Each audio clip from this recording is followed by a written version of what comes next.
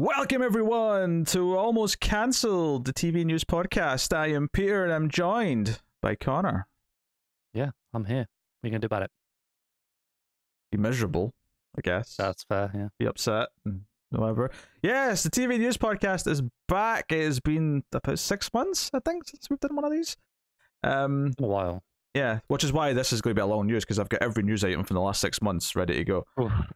Can I go get a drink? I kid. We're here to look at the last week of TV news. We'll talk about renewals, cancellations. We'll talk about new show orders, a couple of casting things, and all that sort of stuff. All the classic hits, then, yeah. Yeah, all the usual. I mean, it's the same format as it used to be. We may occasionally throw in a movie story if there's something big and juicy we want to talk about, but there's none this week. Certainly nothing that I stuck out to me anyway. Don't remember seeing anything. Well, there you go. We can move straight to TV stuff then. So yes, we'll start with renewals and cancellations, as is tradition. First, I'm happy with this one. Severance, the Apple TV Plus show, has been renewed for season 2. This is the Adam Scott starring show, which also has John Turturro, Christopher Walken, Declan Lackman in there. This is very good. I've watched the first 5 episodes of this. And it's pretty great, and it's a bit quirky. If you don't know the basic concept of Severance, it's that basically when you go to work for this company, they split your mind so that when you go in, your memory of your personal life goes away, and your work personality, since all your memories are gone, the only memories you have at work are memories of being there. So you effectively split a person into 2, and there's just a lot of the way it plays with the mechanics of that, and how one person, how the inner person considers the outer person, and vice versa, the ethics of it. There's a lot of really good stuff at play in that show. I'm looking forward to going back and catching up from where I left off, but it's really good. I think I'm like 3 or 4 weeks behind right now. That's fair enough. This is the Ben Stiller one, right?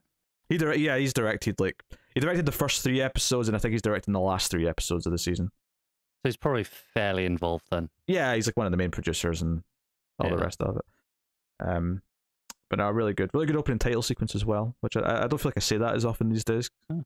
It's weird, because I basically heard nothing about this show until this week, which I'm assuming because it got renewed, but all of a sudden I've seen, a reasonable amount of people talking about it being good on Twitter.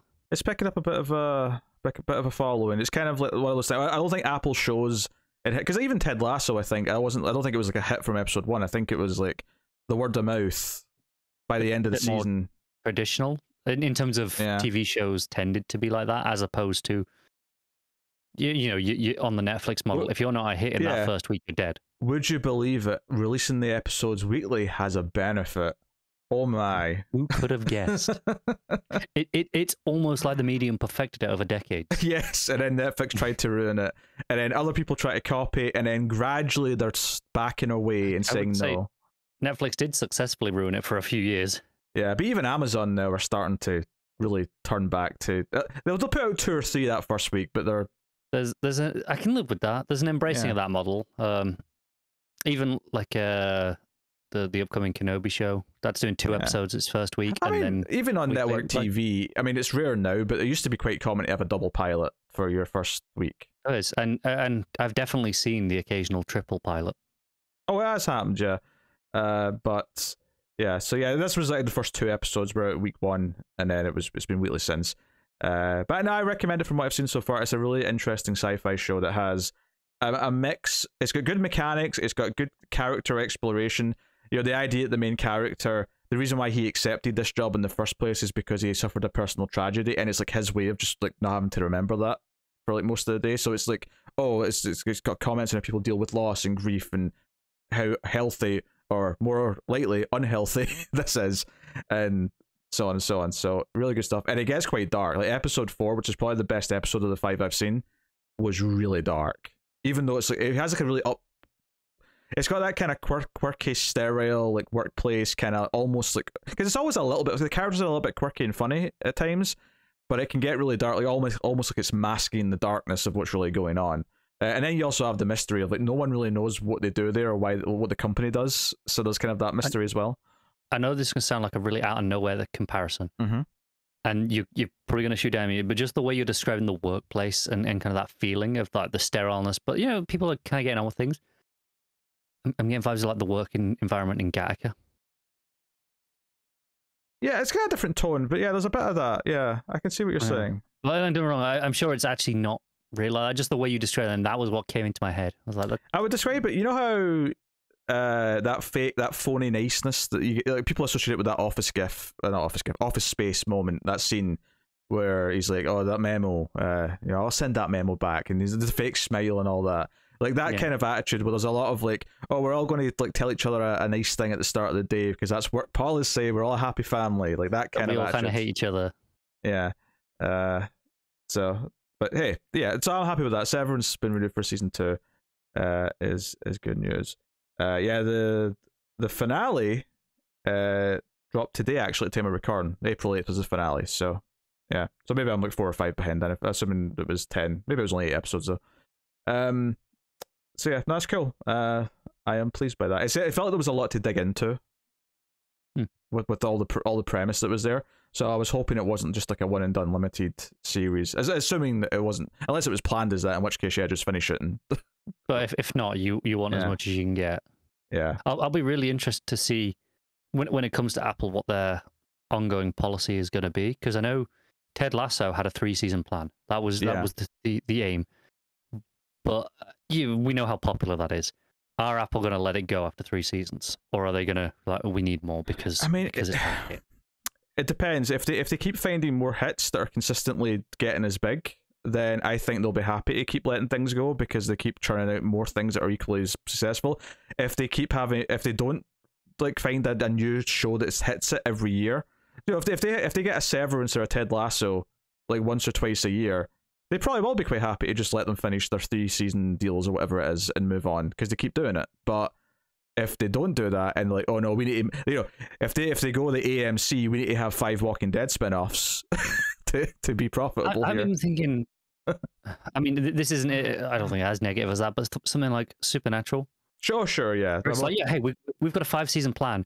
We completed that, and then the network are like, now do more. It's more, that's more traditional. It's just we want to keep going, yeah. I bring up Walking Dead because obviously this all happened. We weren't doing the show, but like they legitimately have something like 4 or 5 spin-offs like announced in some form. If not, obviously one's already like Fear the Walking Dead's on season 7. That's already like deep into its run. There's going to be as much ongoing Walking Dead as there is ongoing Star Trek. Yeah, basically they've announced 2 spin-offs for after the show ends. And one spin-off follows 2 of the main characters from the original show, and then the other spin-off follows 2 other characters from the original show. So basically, it's just split into 2 shows. That's effectively what's happening. And we've got the movies that they were still going to do. I'm assuming that's still happening. Apparently, and I think there's maybe like one other show as well. So yeah, the whole thing is just it's absurd. I can't even keep up to date with all the. That is probably going to be the new example of never letting something die. Oh yeah. The irony of it being zombies is not lost on all of us, I'm sure. Yes. So yeah, still more renewals and cancellations. Snowfall has been renewed for a 6th and final season at FX, so that's getting an ending. I know people are a fan of that show. I didn't realize it was that many seasons in already. It's one of those things where they do a 10-episode season once a year. They've been consistent with it. That it's just. It's what I think we spoke about it before. But when you're not watching a show, you kind of hear about it. You remember when it starts, and then you hear about it again. It's like, oh, it's 5 seasons deep. I mean, you're like, when did that happen? Oh, I remember talking about this show before it launched on this show. So that's just. I mean, it makes us feel like we've been doing this for a while. Yeah. And there's a show I've not even heard of, but With Love has been renewed for season 2 by Amazon. Not familiar with it. Although Amazon's marketing their own shows is terrible. Yeah, it's a romantic comedy series, so but it's got a season 2. So there you go. The Cleaning Lady has been renewed for season 2 by Fox. I have heard of this one. I know people have talked about it a bit, but I don't know much about it myself. Did well for Fox, though. I don't know anything about it, but based on the name, I hope it's basically just it's Mike from during Breaking Bad. Like, hey, you got that job, go do it. I mean, I've got a synopsis here if you want to. Is it what I said? So Elodie Young, who I think was that Elektra in Yes. The Netflix Marvel shows, which are not even on Netflix anymore. They're on Disney Plus now. But Edited on Disney Plus, I believe. are they? Are they actually edited? I'm sure I saw something about some of them being edited. Yeah. Because there was stuff where they went back and edited some Falcon and Winter Soldier, but then they admitted it was kind of a mistake and maybe they've undid them, but Yeah. I remember it was just before the Falcon and Winter Soldier that people were talking about it with the Netflix shows. There was because back when they launched the Star section, which was all the above PG-13 stuff internationally, they sort of made everyone with Disney Plus accounts like, okay, make sure you've confirmed your parental settings. Like, do you want this material to be available? Apparently, that just happened when all these shows went on to Disney Plus in the US. They basically got that same message because, okay, now we have something that's like R-rated, or well, maybe not R-rated, but closer to it. So it does sound like Disney Plus is willing now to put adult material on there, but you have to like set your parental settings to be like, yes, this is an adult account and not a kid account, which is perfectly reasonable. Oh, that's fine. Yeah, whatever. Like, that's fine. But for a while they were dead set against like having any like mature content. I mean, I remember back when we were talking about Apple, before Apple TV had launched, and we hadn't got any of their content, but we just they were putting a lot of shows in production. There was talk of that they had a mandate that nothing would be over PG-13 no matter what, and yeah, maybe that's just about true if they actually submitted it, but I suspect it's not. Yeah, having actually watched a few of their shows, I mean, yeah, maybe there's not been any gratuitous violence per se, but like Severance gets pretty dark. Like the themes of that show are pretty. So I wouldn't say their content's suffering from some mandate. From if that mandate is in order, it's carefully edited around to be like right. It's not like, or it's at least loose enough that it's not hurting the content that's being made. Yeah, or that mandate just doesn't exist and it was something that was just thrown out and it was wrong, which is also possible. Yeah. Or they just got rid of it at some point. All right, but anyway, the clean lady, Ellie Young, stars as I'm going to say I assume that's Tony, just with an extra H, because Thony's a weird name. Sure. So yeah, a whip-smart doctor who comes to the US for medical treatment to save her ailing son, but when the system fails and pushes her into hiding, she refuses to be beaten down and marginalized. Instead, she becomes a clean lady for the mob and starts playing the game by her own rules. For all of that, I was like, oh man, I was so wrong. And then it got to that. And that was just in fact, it's even similar to Breaking Bad in the sense that it's medical bills that push her into it. Yeah. Oh, so relieved. Yeah, that had to be. So on to the opposite end, Lock and Key is going to end with season 3 on Netflix. So it's getting a season to wrap up. But I honestly thought it finished already. What's interesting is that I know there's like 6 main books, like main hardcovers. So I wonder how much of the material they've gotten through. Actually managed to adapt. Yeah, definitely not all of it. I mean, you could probably say like 2 per season if you really wanted to. You probably could, but I doubt they had that in mind when they were doing their first season. Possibly. Maybe season 3 is going to be like the last 3 books all crammed into one because they had to speed up. Yeah, it's possible. All right, so that's it for cancellations, as it were. I thought I had more than that, but nah, on premiere dates now. So just CW's announced a couple of things for the summer. Honestly, the reason why I'm even pointing this out is just because they're actually putting on. This is something that only started like last year, maybe the year before, but is putting on scripted content in prime time on the summer because they never used to do that. Obviously, they did it with Stargirl last year, but like Roswell, New Mexico season 4. Remember we talked about that starting a couple of years ago? I do remember. Did we try that? Yeah, we watched the pilot. We reviewed the pilot. Oh, we did. Yeah. But season 4 that's starting in June 6th, same night as In the Dark, which is season 4 as well, starting. So they've got like some nights of new content, and then some stuff's a bit different though because they've got season 3 of Wellington Paranormal, which is not brand new in the sense that I believe it's like running behind the New Zealand airing of it, which is that's where it's made. So it's an import that's airing a bit later. That's pretty common still though to do that with imported shows. Yeah, and maybe less so in America though. Yeah, they also have season 2 of Devils starting on June 30th. I don't know what that is. There's no description, so no clue. And then Mysteries Decoded starting at 2nd season. That sounds like it might not be a scripted thing. That sounds like it might be like a forensic files, but supernatural or paranormal shit. That's definitely what it sounds like. That's what it sounds we'll like. go investigate Bigfoot. Aye. So we'll have to ask Matt about it. He probably watches it. Or Tim. Physical has a season 2 premiere date on Apple TV. I actually don't know what this is, but yeah, season 2 is coming. It is arriving on June 3rd, and it'll be weekly on Fridays. What a shock! I guess it works. The only complaint I would have about Apple, because I love the weekly release format, the only complaint I would have is that if you've got multiple shows on at the same time, don't put them both out on Friday. Put one out on Wednesday or something. Spread them throughout the week. Will they have something else airing on Fridays? They might not at this time, but they've definitely had that. When Severance started, there was at least 2 other new episodes that day, like on Apple TV. Yeah, it's a weird holdover, right? From Netflix introducing this as Fridays being the day. I guess the idea is that they assume that everyone who's going to watch it will probably do it over the weekend, so Friday's a good day to launch new stuff. So bizarre and the opposite of traditional network TV, which was people go out on a weekend, so we don't put anything on at the weekend. Yeah, but that's because it's an air date. Whereas with this type of content, they might come back at 3 a.m. and watch an episode. Yeah, so we're all getting back from the club at 3 a.m. and going, oh, do you know what? I could go for an episode of Severance right now.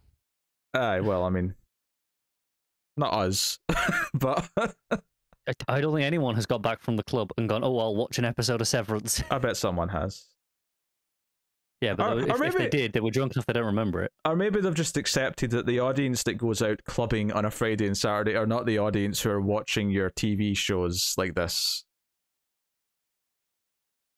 The thing is, I don't think that's true.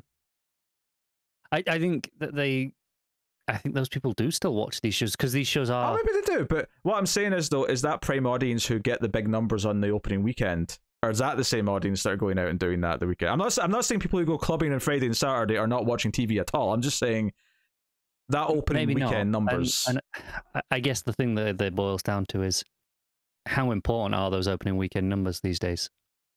I think they like to rave about them and talk about the first 3 days numbers. It sounds good, but as long as people are paying their subscriptions and watching it, and their subscription numbers are high, I don't think it matters. I'm still in my 18 months of free Apple TV Plus, so I don't I don't know. I have some months. I don't know when it expires. Well, you should have got a year when you got your Apple TV, and then you got another 6 months from PlayStation, if I recall. That's what I got. I don't think I got a year when I got my Apple because I got it later. So I think I only got 3 months.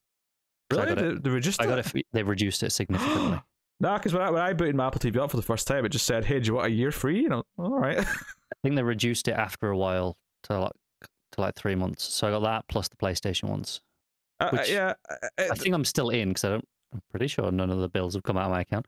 I do appreciate that it is a really cheap service as well. It is literally less than half of what Netflix costs, and there's less stuff on it. Sure, how much is it? It's like £6 or £7 a month. Okay. I literally don't know. Yeah. I was like, yeah, sure, I'll sign up. And when Netflix, here's my card. Because Netflix keeps ballooning their costs to the point where if you want the 4K Netflix package, you're up to $20 US or like £16 UK. It's really, really expensive now. Yeah, I'm trying to remember how much it is because it just went up in the UK. I think I haven't paid the new cost yet. I think it's next month. It goes to me. Yeah, it's going up to £16. Yeah, that is a lot for a streaming service. It's especially a lot when none of the other ones really. I think HBO is the one exception that's still quite pricey, but every other one is notably lower than that, and don't charge extra for 4K. They don't know. So I think Netflix argue on the 4K thing that you're not paying for just 4K, right? You're paying for the amount of screens that can watch it as well. I don't care. Give me an option for 4K without the extra screens. I agree. I'm not defending it. I'm saying I think that's their argument. Your HD bitrate shit. Shut it out.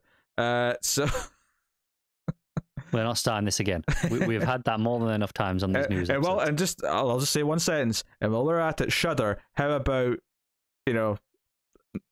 1080p? just a thought. What? Shudder's still 720 on most stats. Really? Yeah. Oh man, I thought it was just Sky's Now TV that was like that. I mean, Shudder's a smaller service. You can pay an extra £3 a month to get 1080p. Oh, piss off, Sky. Just piss off. And that's on every app. Like, there's no there's no way of getting it without paying. And I would unfortunately you can't live without that now. Like, I mean, obviously some people can, but like anyone who cares. But the reality is, your subscription cost is £3 more than they claim it is. Yes, it's just a stupid marketing ploy at this point. Anyway, other premiere day, The Lincoln Lawyer. Netflix are doing a show based on it. Season 1's going to be based on the second book. Neve Campbell's in it. That's coming. Where's the day here? May 13th. Oh, that's a good day. It's a great day. It's the most celebrated day of the year. It's a pretty mediocre day. It's a great day. Forgettable. It's my birthday and also Batman's birthday. It's a pretty good day. Exactly why it's forgettable. Both of those things are objectively terrible. They both made the world worse. Batman made the world worse. Hey, Matt would agree with me. I'm referring to Robert Pattinson, just in case anyone's confused why I'm saying Batman's birthday's May 13th. Okay, so here's some interesting. So this is just some tidbits of various things. They announced this week that Star Trek Picard's third season, that the entire original cast of Next Generation is coming back for it. There's like one brief shot of Riker in the little teaser trailer they put out, but mostly it's just like a snippet of all their voices. Because if you didn't know this, they shot Star Trek Picard season 2 and 3 back to back. So they've already shot it, and it's. I did not realize that. I assumed, honestly, that voices, it was easy enough for them to just get something from them, and Frakes has been on set often enough directing that they just grabbed a quick thing for a trailer. No, they've already shot it. I think they have finished, but even if they haven't finished, they definitely went straight into shooting it, so they have plenty in the can. Do you think, not to be morbid, but do you think it's just a case of older cast members, let's get it all while we can? No, as soon as they announced this, I think I said they're making sure they get this done before Patrick Stewart, just in case he's getting old. Just in case anything happens. That's life. Right? And even if I'm not necessarily talking like the extreme end, like, but even if he just like physically needs to not walk around like at a certain point because he's getting really old, like just get it in the can, get it done. It is a bit of a morbid discussion. People but... like Judi Dench, who obviously struggles. She has she struggles to remember like her scripts and stuff now.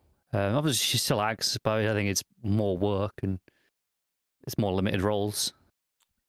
Yeah, so but no, I mean it is exciting. It's interesting because back in the start of Picard season 1, there is a moment where someone says to him, "Why don't you call on your friends? Call on Geordi, call on Worf, call on," and names like some of the characters, and Picard kind of fobs it off and says, "No, I don't want to bother them because they will come and help, and I don't want to trouble them."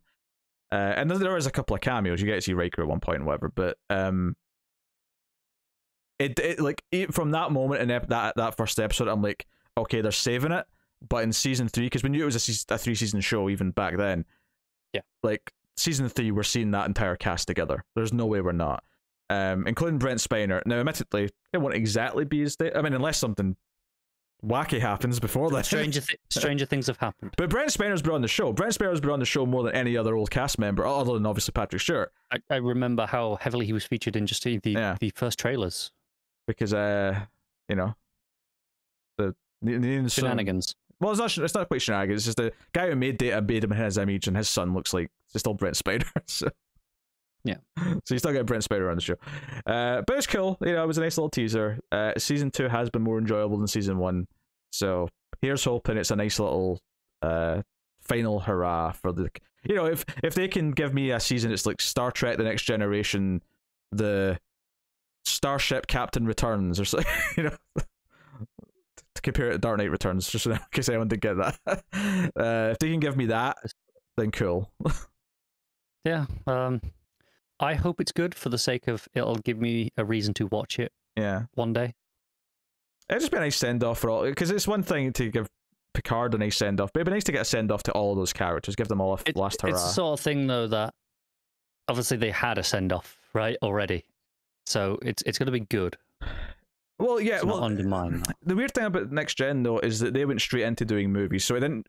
With the original cast, it was a comeback because it had been like 15 years since the show ended, and it was like they were all older. So those 6 movies they got to do was a proper, like, okay, this is our last hurrah with them. And it happened. Obviously, it was 6 movies, not just 1, but they got their little sort of reunion period. That's kind of what I'm saying. Like that is like the same thing, right?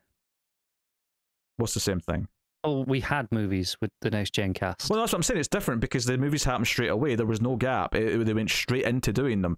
So this season potentially could be their comeback where they're all older, they're all wiser, and they get to say goodbye to everyone. So because those movies never felt like that, and Star Trek Nemesis was not a good send off. Like I'll say that right now. I don't remember much about that movie, but I do not remember thinking that was a good send off for this. Like it definitely didn't feel like they weren't planning on doing more. It just didn't do that well, so they didn't make any more.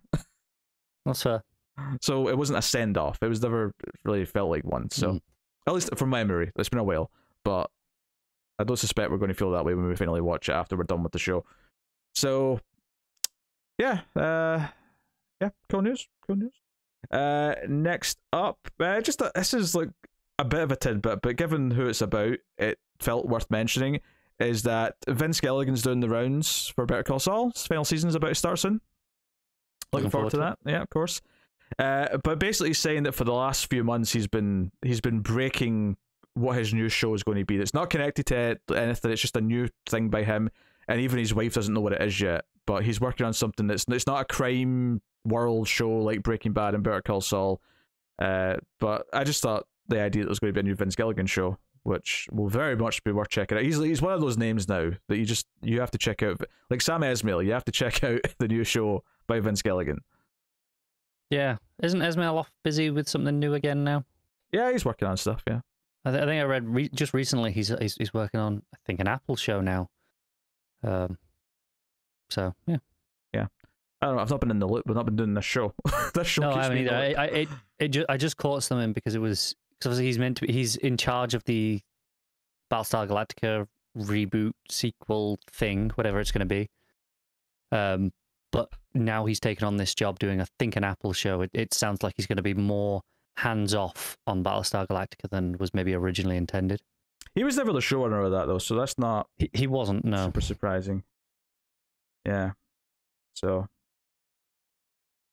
Yeah. So was he trying to find the show? I was just looking to see if anything just told me what he was working on, but it doesn't matter. And then another little tidbit is that Netflix want to do a Crown prequel. They're in talks with the production company about doing it. I have nothing to add. Just to go back because that's not that interesting because it's the Crown. Sure, let's do more royal stuff. That's what everyone wants right now. The Esmail thing, which is more interesting, is he's doing a Metropolis TV show for Apple. Oh, as in the movie Metropolis. As in the movie, yeah. Oh, okay.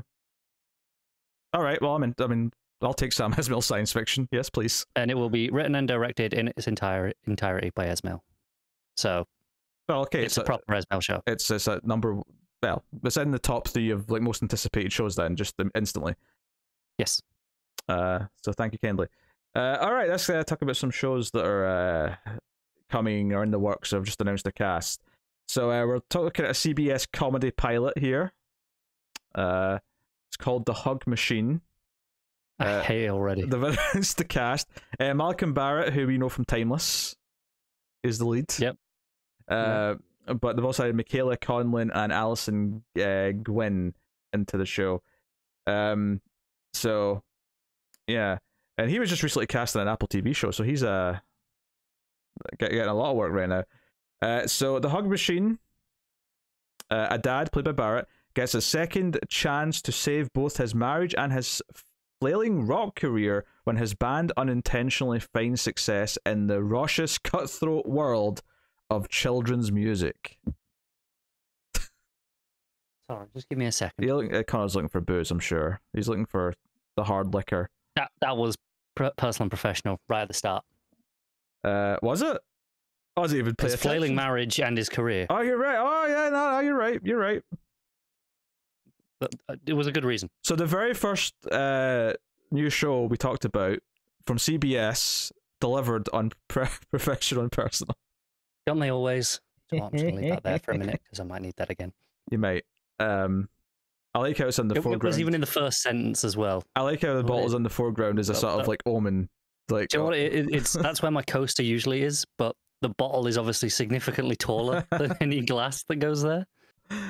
Oh dear. All right. Next up, FX has ordered an untitled comedy pilot, written by Lauren Ludwig from American Auto and Rob Riggle's Ski Master Academy. I've never heard of either of those things. A mouthful, though, isn't it? The project is described as a metaphysical comedy about a group of queer 20-somethings forced by the most unlikely source to confront their generational anxieties and unpack their emotional baggage. I'm good. I feel like the way that's written just makes me want to dislike it, just because it's so... It sounds like, here's the buzzwords. Yeah, it's a lot of buzzwords grouped together. So it feels a bit just ungenuine, I guess, in some ways. The word you're looking for is disingenuous. Disingenuous, thank you. Yes. I can English. I speak good English. Sure you do. Next up, another comedy show in development. Chuck Tatham, co-executive producer of the CBS sitcom The United States of Al, I vaguely remember that existing, is teaming with Amaze, the production company behind The Lake. I don't know what that is. For Amazon's first Canadian scripted series. So it's an Amazon. It's an Amazon comedy show. Can Canadians be funny? We shall find out. It's a big ask. I'm joking, of course. I know Jim Carrey's Canadian. I know multiple comedians. Proving my point. Hot takes there. So it follows Dr. Billy Wendell Jr., a successful, charming, high-priced New York plastic surgeon, until his practice implodes and he returns to his hometown to run his dad's medical practice after Senior suddenly dies. Do you know, so many shows that start with someone having to come back to the small town after they've been a success in the big city, right? There's a lot of shows like that. Yeah. But fine. I mean, honestly, the fact that this is not that complicated a premise makes me more inclined to think that as long as the actual characters are funny, it could be good, because the simpler premises tend to lead to better shows, usually. Yes. For comedies. Yeah, again, not always. There are exceptions. Oh, I mean, they can be terrible just as easily, but by and large, when it's a complicated setup for a comedy, it tends to be harder to make it work because it's too complicated. These live and die on their writing and being funny, as opposed to, well, we can get by on some plot and just a little bit of funniness. Next up, we're going over to ABC for a comedy pilot. They've rounded out the cast for its single camera comedy. It's called Not Dead Yet. Josh Bandy from Upload is in it. We saw a pilot of that. I remember that. Jessica St. Clair from Avenue 5. Mary Elizabeth Ellis, who is the waitress on It's Always Sunny in Philadelphia. Yep. Do you know what's funny? When I looked at this story earlier, I was like, oh, what was her name again? Because I need to bring up that I know her from It's Always Sunny. What was her name? And then I went, oh, it's just waitress. There's a reason why I can't think of a name. Yes, yeah. Oh, dear. I mean, they probably said it eventually, but I never remember. Like, have they ever said it? Not unless it's in the newest season, which I haven't watched yet. But nope. Yeah, but it was always a thing that they never used their name. Do you know what? See, when they eventually end that show, that'll be the final scene. Is they'll finally ask her her name. Well, there's a thing that they all did know her name. They've just forgotten it, and they just call her waitress. And she's like constantly like, "You know my name." Oh, maybe Charlie will just yell it out in the final scene of the show. That'll be the ending. He'll finally go, "Wait a minute, I've got it!" Yeah, and then yell it out, and then the post-credit scene's just her going, "No, that's not it." Yeah. Oh dear. Angela Gibbs from This Is Us and Rick Glassman from As We See It have all been cast. Obviously, the reason why I'm bringing this up more so is because it's on your show, but I've not talked about it yet, so I'll give you the description. And the project is based on Alexandra Potter's Confessions of a 40-something F-up. I'm censoring that a little bit. Published in 2020. So, yeah. Broke, newly single, and feeling old, Nell Stevens, played by Rodriguez, a self-described disaster, works to restart the life and career she left behind 10 years ago. A lot of second chance plots in comedies these days as well. Moving back home to... moving back home! Do I need to add this to the drinking game? I think you do. Moving back home is now a drinking rule. From the next one. Yes. That is a drink. Okay, moving back home from past... The other one, that, just in case we forget, the other one was a secret about their family's past kind of thing. Yeah. It's a bit more vague, that one, but you'll know it when you see it. It's a dark secret. Yeah, dark secret, yeah. Moving back home to Pasadena, a world where everyone seems to have a better life than she does. Kids, careers, happy marriages, etc. Nell can only afford to share an apartment with a stranger who monitors how much electricity she uses and pesters her about her recycling habits, which lately include a lot of empty White Claws. Have they seen how much electricity costs right now? You should be monitoring that thing. One successful journalist, Nell, put her career on hold to help her fiancé get his restaurant off the ground. Following their breakup, she takes the only job she can get, writing obituaries, which at first seems like a step forwards, but ultimately it may be exactly what she needs to move forward. You mean a step backwards? That's what I did mean. I think I was seeing the word from later in the sentence and muddling up. That makes more sense. Joe, honestly, see if you just told me it's a comedy set in a small town about the writer of obituaries, I'm like, that sounds funny. That's a good job for the lead character in a sitcom to have.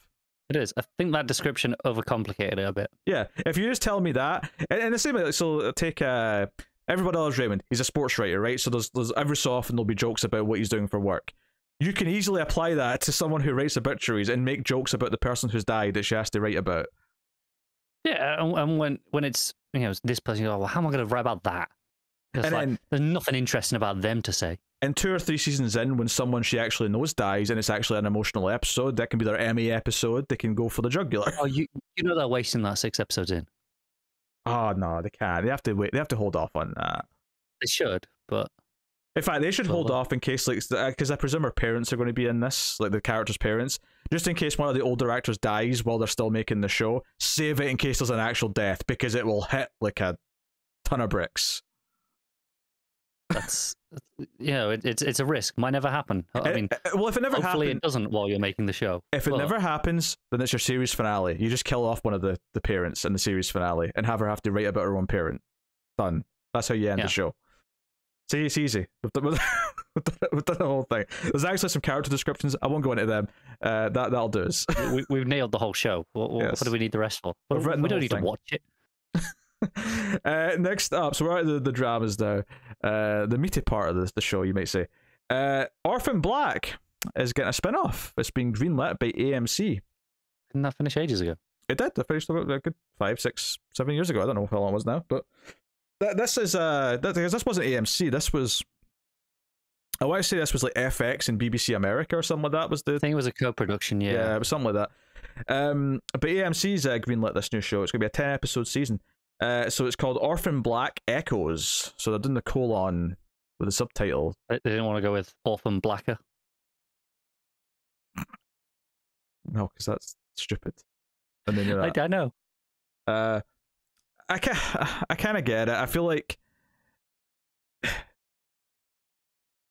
I suppose you could call it like Orphan something and sort of make the clear link to Orphan Black, but I get the need to have the title. It's lazy and unimaginative, but sure, right? I think titles that have for TV shows specifically, it's fine for movies to think, because like you're so used to having like chapters and sequels and stuff, so you have the title then the colon subtitle, or the number then the subtitle. I think with TV shows there's something clunky to me about a show that is like, I think Star Trek gets away with it because like you have all these distinct Star Trek shows. I think it's because barring some recent editions, they're mostly very unconnected in terms of like being sequels to each other. Yeah, and they're very far apart. There's a shared yeah. universe, but they're not direct sequels. Whereas this might well be more of a direct sequel, and those are still, relatively speaking, pretty rare in the TV world. Yeah. So here's what we've got here for information. For those of you who don't know, Orphan Black, I saw the first season of it. It was a pretty decent show. It was about a group of clones basically who all discover each other, played by Tatiana Maslany, and they're all kind of different, but it's like a conspiracy as to why they exist and stuff. I mean, it's been a bit Wales, so I'm a little bit vague on it, but that was the general. From what setup. I gather, it was a very good show, elevated by phenomenal acting. Yeah, like people liked it. I think it lasted 5 seasons, if I recall right. So a nice length. Right. Yeah, a nice length. Especially 5, 10, or 12 episode seasons sounds like a nice amount. Yeah. So AMC says Orphan Black spinoff will be set in the near future and take a deep dive into the exploration of the scientific manipulation of human existence. That kind of goes along with the cloning themes of the original. It follows a group of women as they weave their way into each other's lives. That sounds a lot like the original. Well, in that case, it was clones, so it may not be clones in this case. and embark on a thrilling journey unraveling the mystery of their identity and uncovering the wrenching story of love and betrayal. So it certainly sounds like it wants to evoke the same type of like sort of emotions and story as the original, even if the details are different. 10 episodes are planned for the first season of Echoes, coming from Anna Fishko from Pieces of Her. That was a show that just came out recently. Who will also serve as a showrunner and executive producer. I think my concern hearing that is it might sound a bit too similar to just the general premise. It might separate itself in the details enough, but just boiling it down to that, I'm like, yep, that sounds like Orphan Black. It sounds like more of a remake than a spin-off based off of that description. I'll give it the benefit of doubt and say it can be its next generation, in the sense that you're going to have a new set of characters and you're going to evoke the same type of show that it was. So you're going to have a group of characters, there's going to be a mystery, and if it is just clones again, then I'll complain and say, you're doing the same thing. But I think the bit that I'm getting hung up on is that it's also a mystery about their identities. Sure. Like it's a little bit too specific to be kind of, with what it was before, right? I think there is potential though for it to be something that is its own take on it that is different, and because they're not necessarily, I'm sure eventually there might be a cameo from someone or something, but it eventually if they can get Maslany in to play like one version of herself, who, assuming they didn't all die in the end of the show, I don't know, but can always be another. The clones. That's true. Yeah. Well, I want to say there was a specific amount, if I remember right. There was a specific, well, there was a hidden one that they didn't know about. Sure. That's TV writing. But don't get me wrong, like there is definitely a lot of potential here for it to just feel like a shameless sequel that doesn't live up to the original, and I don't even know to what extent like original creators are involved or anything. But I will say that because this is something that's only had one show and it's not like a big franchise, this bothers me less them trying a new take on it than say the 11th Walking Dead show. That is fair. Yeah, I'm not inherently opposed to this. I think I was having very little attachment, having never actually watched Orphan Black. But... Yeah, I've only seen the first season. I liked it well enough, and I thought that like she was good in it. And I just kind of fell away from it and just never went back. And by the time I remembered that I should go back, it had been so long since I watched season 1 that I just kind of left it. Yeah. So, but hey, that's Orphan Black spin-off coming to you. Now we mentioned Vince Gilligan earlier. Bob Odenkirk, he's got things in the works. Good. Yeah, AMC's about to have Better Call Saul's finale, of course. But they're developing an adaptation of a novel called Straight Man from writer Richard Russo, and Odenkirk's going to star as William Henry Devereaux Jr., the unlikely chairman of the English department at a badly underfunded college in the Pennsylvania Rust Belt. And apparently it's eyeing a 2023 release. So probably like a mid to late next year release, I'd expect. But, probably, yeah. It's a pretty vague description there. I'm sure if you look up the book, you could get a nice meaty. Absolutely, but it's vague enough that I'm not against anything in it.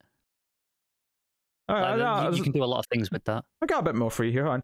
In the course of a single week, Devereaux will have his nose mangled by an angry colleague. Imagine his wife is having an affair with the dean. Wonder if the curvaceous, I had to think about how to pronounce that. The curvaceous adjunct is trying to seduce him with peach pits and threaten to execute a goose on local television. This is comedic, just in case that wasn't clear from this list. All while coming to terms with his philandering father, the dereliction of his useful promise, and the ominous failure of certain vital body functions. Do you know what? This is a case... I can see Odenkirk pulling off every single one of those things. This is a case where the overly wording of this is adding to the tone that it's trying to give us. This is because the wording there made that funnier. Yeah. And not just because. So... Here's the thing, because I actually saw, when I was reading that other part about Gilligan, there was a whole article there about all the interviews he'd been doing, and they were talking about how he seemed to bounce back after his heart attack like it was nothing, like he was fine, like he was on set, and like he was his same old self, and had a good work ethic, so, which is great. It's great to hear that he recovered and he's good. And some people do, right? Yeah. Wonderful news. Obviously, we were all pulling for him at the time. But one thing before I read this though was that he's returned to some more comedic work because that's what he was known for before Saul and Breaking Bad. It was his comedy. So that sounds like it might be like a really comedic drama that they're going to do. Yeah, and it's a step back away from his action direction. Like he took a step into that world. Oh yeah, with Mr. Nobody and all that. Yeah. I'm assuming he's going to maybe leave that behind for now. See how the heart holds up. Yeah, maybe doing the John Wick style action scenes. I mean, I say that you have like just in a different world, but in terms of coming back from heart attacks, footballer, soccer for the Americans, Christian Eriksen, suffered a heart attack on the pitch in the Euros last year. It was on TV. It was quite dramatic, and they're quite young as well for people. Yeah, I think he's in his late 20s. He is early 30s maybe. But he's back in in the Premier League, one of the top leagues in the world, playing at that top professional level again. Just a year and a bit later. Was there like a reason why he had one so young? Was like a sort of? I think they weren't sure. They think it might have just been a genetic disposition towards it, and it's a shame. Just strenuous activity. Just there. When I think obviously it's like okay, he's got a pacemaker and stuff now, and all the monitors that they have to have. And there are certain leagues that. Depending on the country where that he's not allowed to play because they're like, if you've got one of those, we just flat out refuse. But over here, he's allowed to play. Obviously the weather's miserable enough in the UK that he's allowed to play. Basically, they're like, he's playing for Brentford for Christ's sake. It's fine. He's not going to Qatar though. He's playing the World Cup. Oh God, no! I would be shocked. I'm pretty sure Denmark are going, but I would be shocked if he's going to play in Qatar. I feel like maybe we'll see a lot more heart attacks. No, I mean, if not heart attacks, certainly dehydration and like heat stroke. I mean, they're moving it to December, November, December to get out, and they're playing it at, I think later in the day. So some of the games are in the evening as opposed to midday. But I would expect which it's unusual for the sport, but I would expect water breaks every oh sure 25, 30 minutes, whatever it's going to be, to all right, everyone stop, take a breather, go get some water. They've done it once or twice in hot weather. Finally, football will use the American format of quarters instead of halves, just so everyone can hydrate properly. Yeah. Might have to. I am they haven't announced it yet, and I know this doesn't interest you personally, but I am expecting some rule changes to accommodate for it. Traditionally, you can only have 3 substitutions a game. There was a thing during COVID where you could have 5 substitutions over 3. You had to do it in 3 blocks, but you could have extra players to you can fudge things a bit. Everyone has to wear a water backpack on the pitch, and they have a tube, like a beer hat, get into their mouth, so they're constantly being hydrated. Gotta go through extra training regimens, so they're all carrying it. Yeah, make sure they're weighted properly. They'll all be slowed down significantly. They're all carrying that's part of the strategy though, is that if you can drink your water quicker, you'll lighten the load and you can run faster.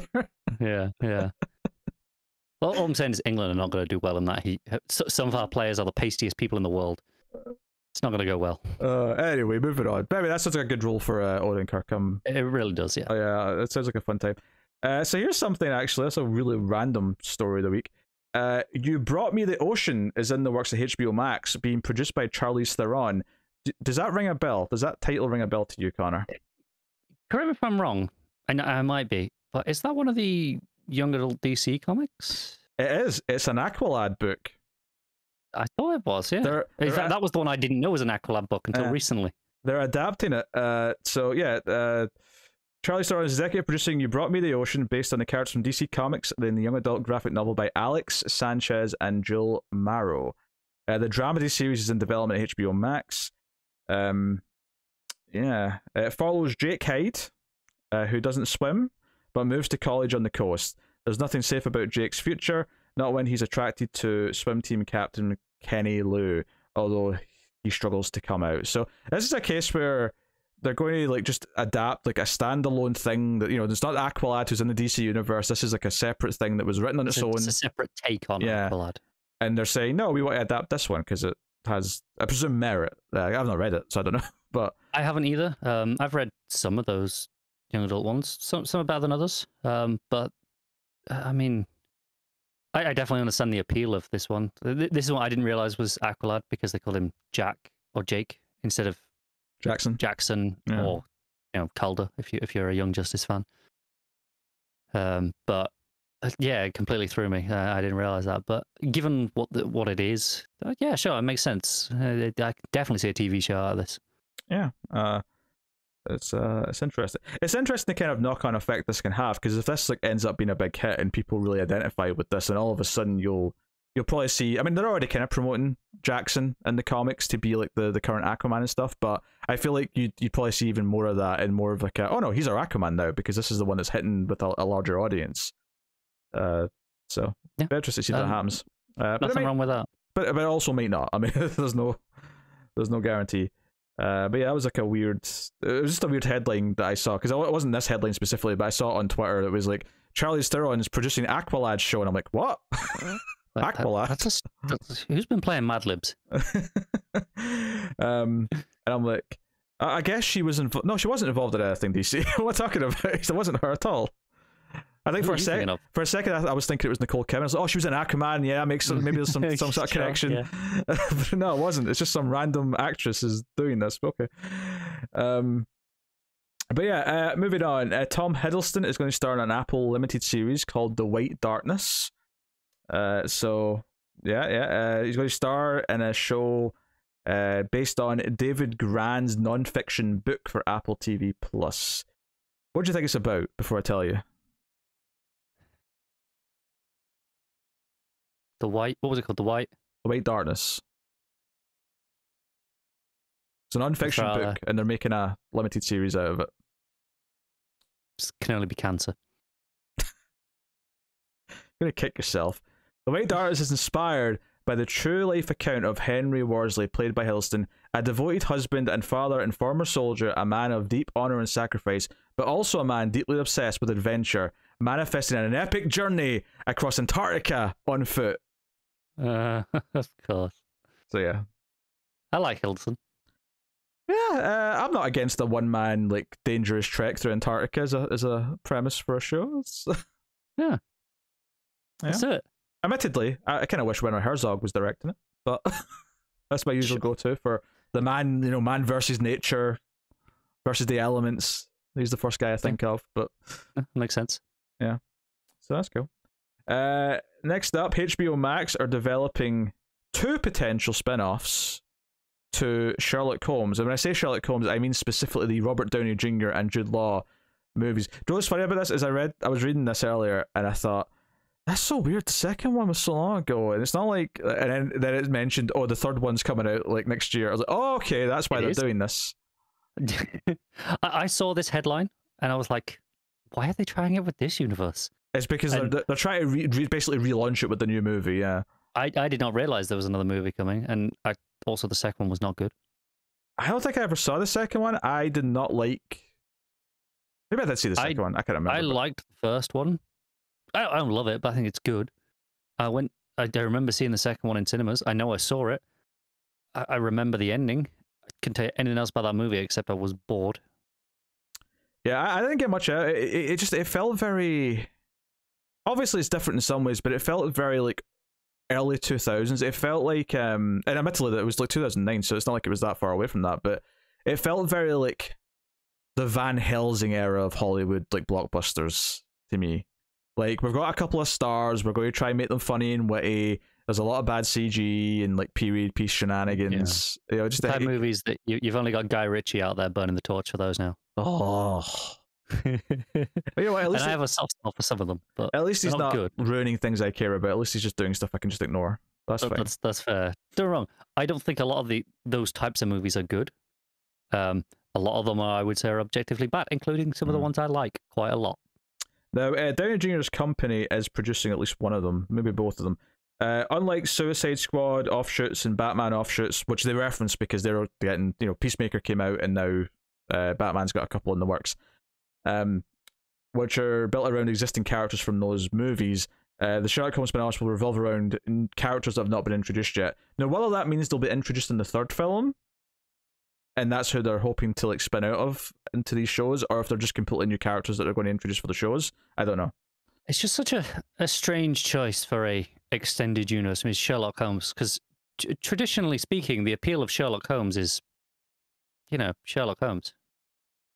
Right, and like you've got the close, like the the Enola Holmes stuff that Netflix is adapting, that still makes sense because she is, part of the family. She's basically like Sherlock and Mycroft, right? So she's just, part of that.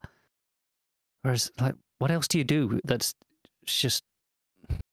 Because those movies, they're period pieces, so it's not like it's a modern update or anything. Like, what are they going to do that makes it Sherlock Holmesy? Yeah, I mean, I didn't like it all that much, but I mean, I at least understand the point of that is like you want to appeal to a teen audience, particularly a female teen audience, and that's the sort of it's filling in like a slightly different audience from the main thing, and the same way that you do like a Supergirl thing to maybe appeal to a slightly wider or different audience than Superman, right? Yeah. Obviously a lot of nerds like both, it doesn't really matter, but there's a reason behind it. Yeah, this reeks of we want shared universe franchise things and everything. We want to launch shows that have name value because they're connected to something else. Yeah, like, especially if you're not connecting it to any of the characters that we know so far. And I haven't seen those movies since they came out, so I couldn't tell you who's in it, but like Lestrad's probably in it. Because that would have been my first go-to is, okay, you follow the police at the time, right? And them doing the cases without Sherlock. You're Gotham Central, so to speak.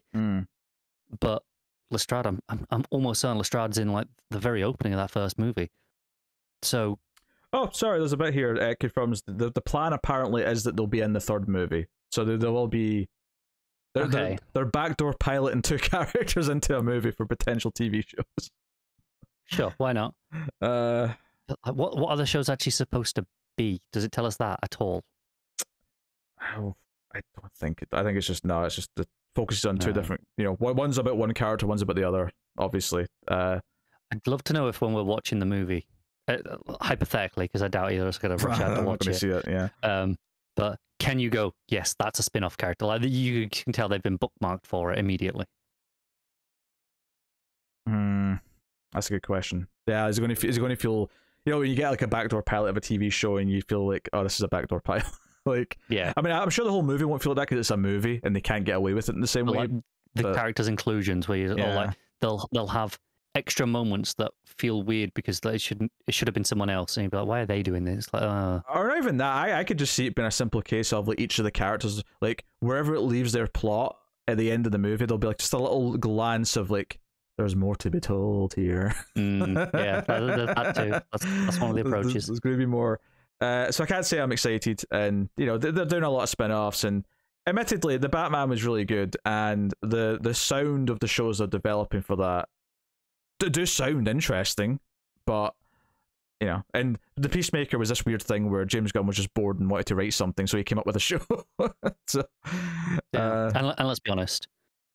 Even if there wasn't a Batman movie that had just come out and we were spinning out of that directly, we're going to make some sort of Batman-related shows because everyone always does, and why wouldn't they? Because they sell well because Batman. And Colin Farrell was good as the Penguin in the movie, so the idea you're actually going to get him to star in a show for 8-10 episodes is okay. That's all right. That seems neat.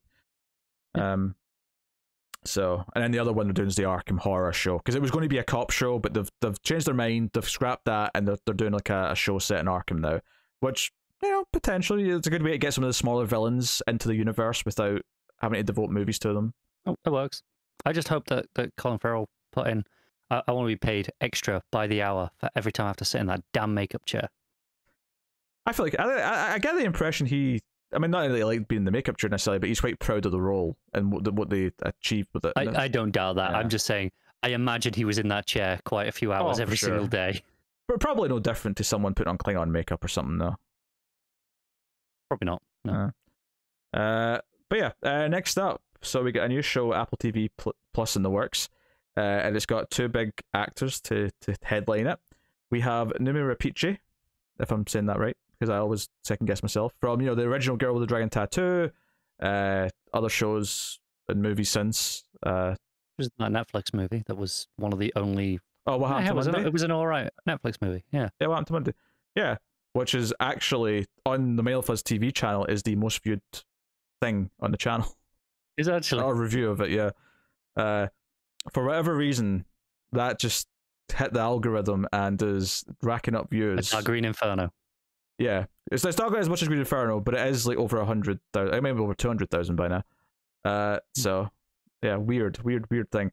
But so yeah, she's going to be in this, as well as Jonathan Banks from Better Call Saul's finishing. He's got free time now. Can you tell that's about to air, and other companies want to be like, hey, let's make the most of the airtime right now while this is hot. There's no Rhea Seehorn news this week, but it wouldn't surprise me if she's got announced for something in the next couple of weeks. But by the time that it finishes airing, yes, we will have heard. Sure. Anything up until that point would be relevant. Yeah, absolutely. So this project is called Constellation. It's a conspiracy-based psychological thriller sci-fi show. There's a lot of words that kind of don't really mean all that much in the end. Well, there's a description as well. I'll tell you in a sec. So it was created and written by Peter Harness from The War of the Worlds and Michelle McLaren from Breaking Bad. So okay.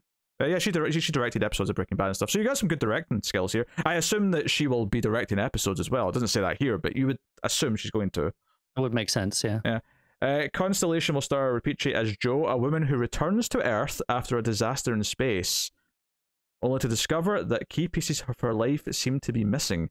The action-packed space adventure is an exploration of the dark edges of human psychology, one woman's desperate quest to expose the truth about the hidden history of space travel, and for her to recover all that she has lost.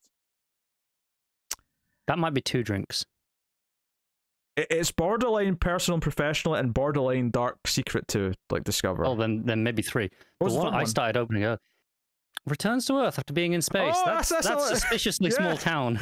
Yeah, returns to hometown. Yeah, it's kind of the same thing, just on a bigger scale. It's on a bigger scale, but I think that definitely counts. I think you have to take at least 1 drink for this story, if nothing else. Oh yeah, make it a good one as well. I think you can at least say that. I mean, I like the sound of it. I like these 2 actors. I like at least some of the talent of Michelle McLaren is really good. So there's no reason not to be at least into trying this. It doesn't sound bad. By any means. I'm just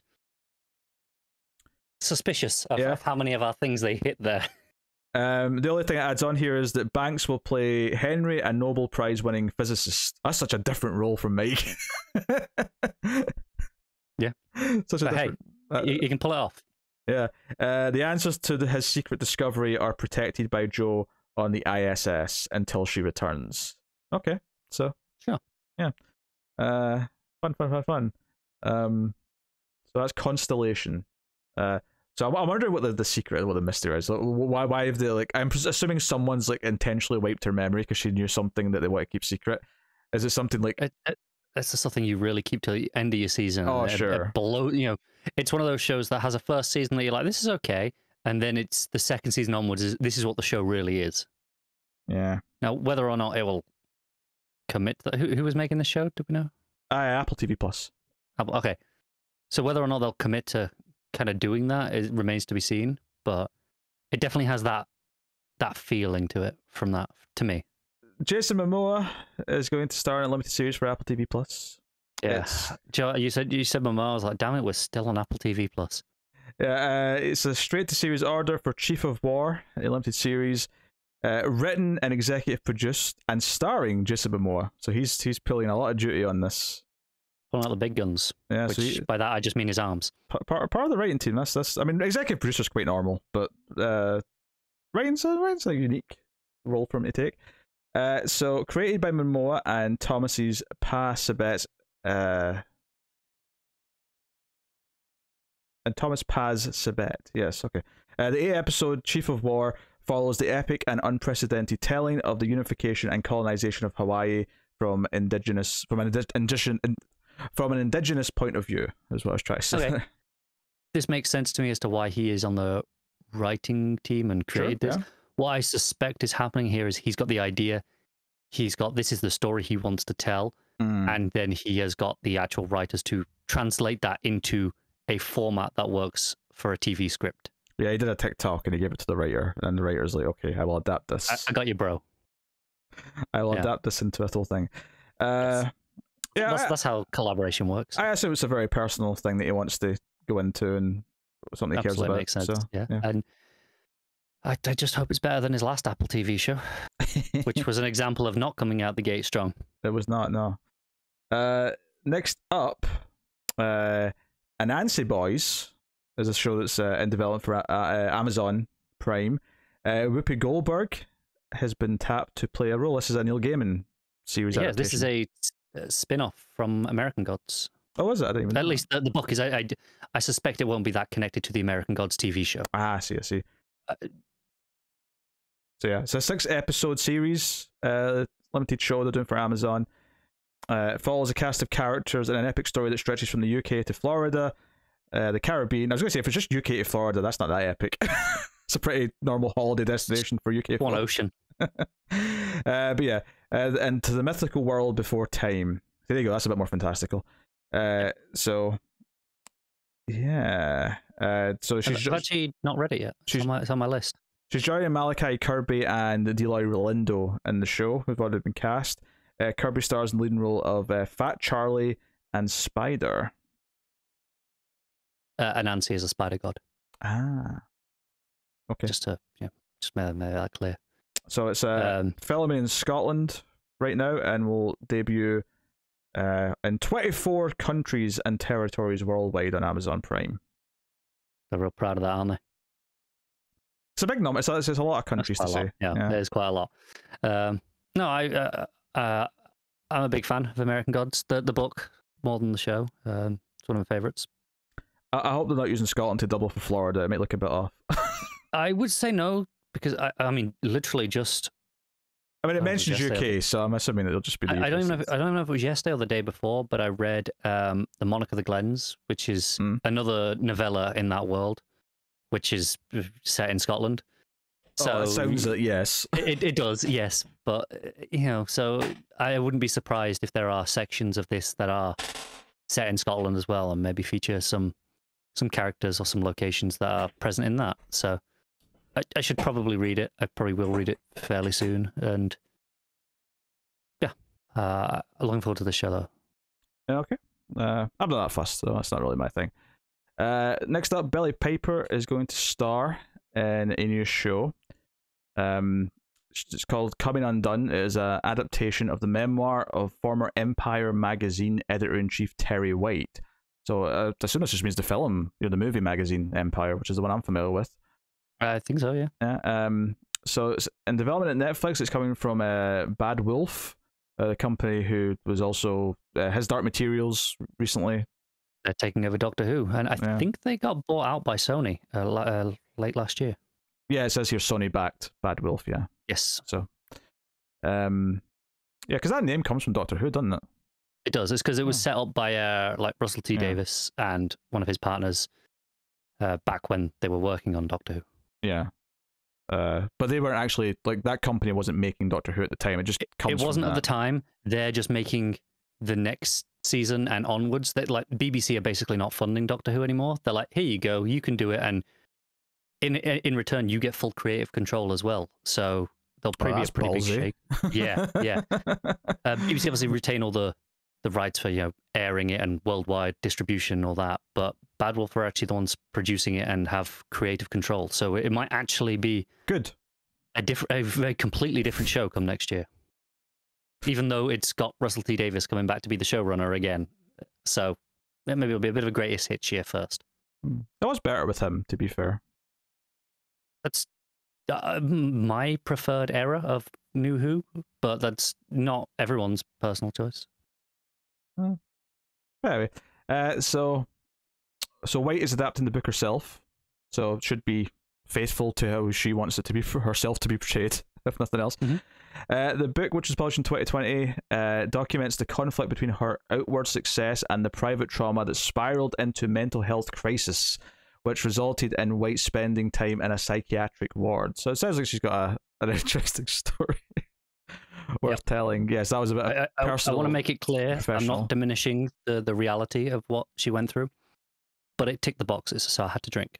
Yes. In this case, though, it happens to be exactly what her book, her story, her life story is about, rather than it's just the buzzwords. But yes, it is. But it's also why it's being adapted into a TV show, because it hits those things, and it hits what you want, what the current climate wants in a TV show.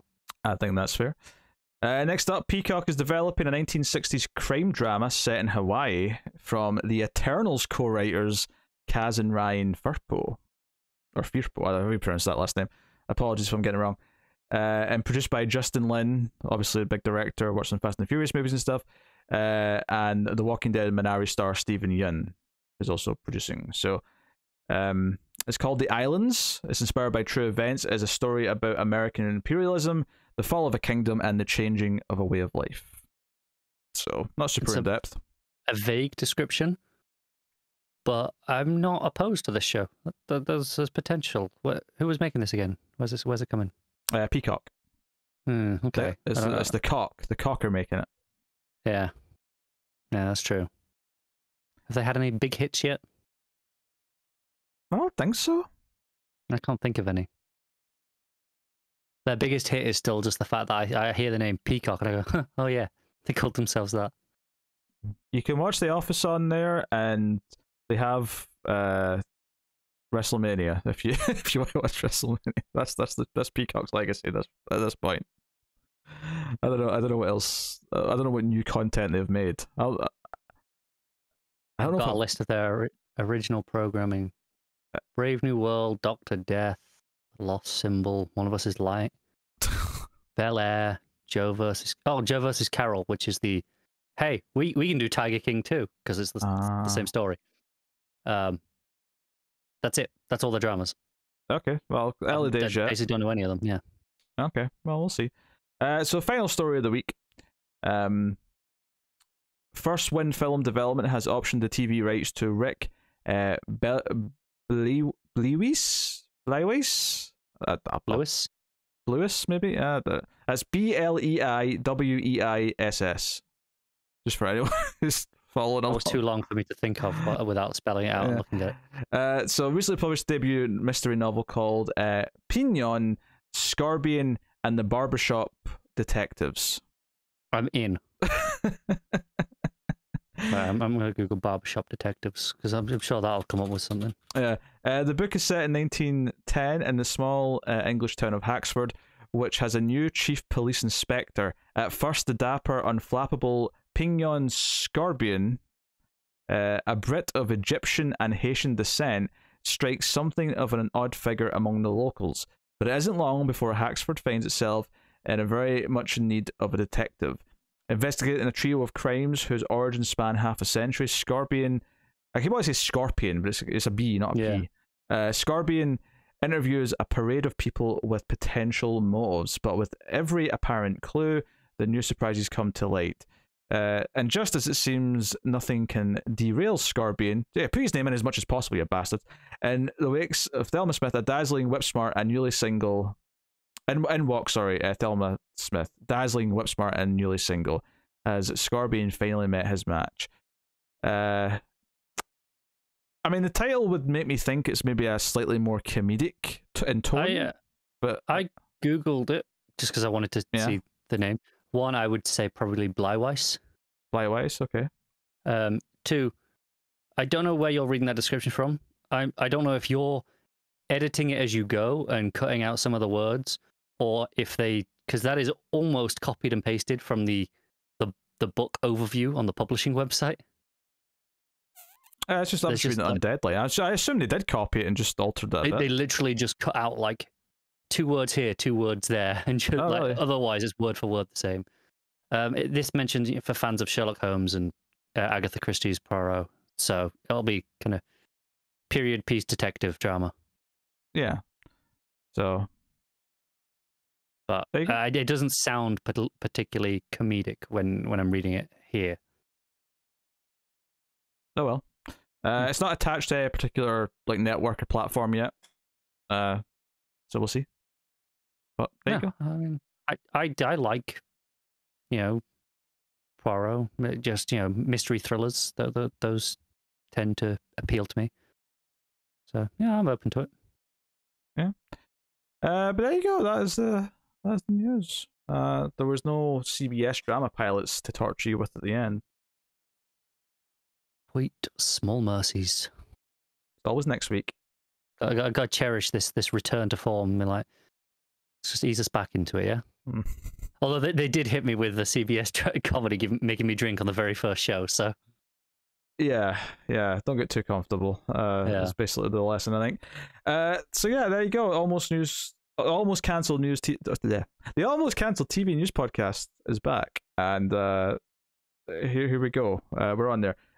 So like I said, we might have, every so often put in like a movie story or something if we think it's juicy and worth talking about, because there's not going to be a movie news show as well.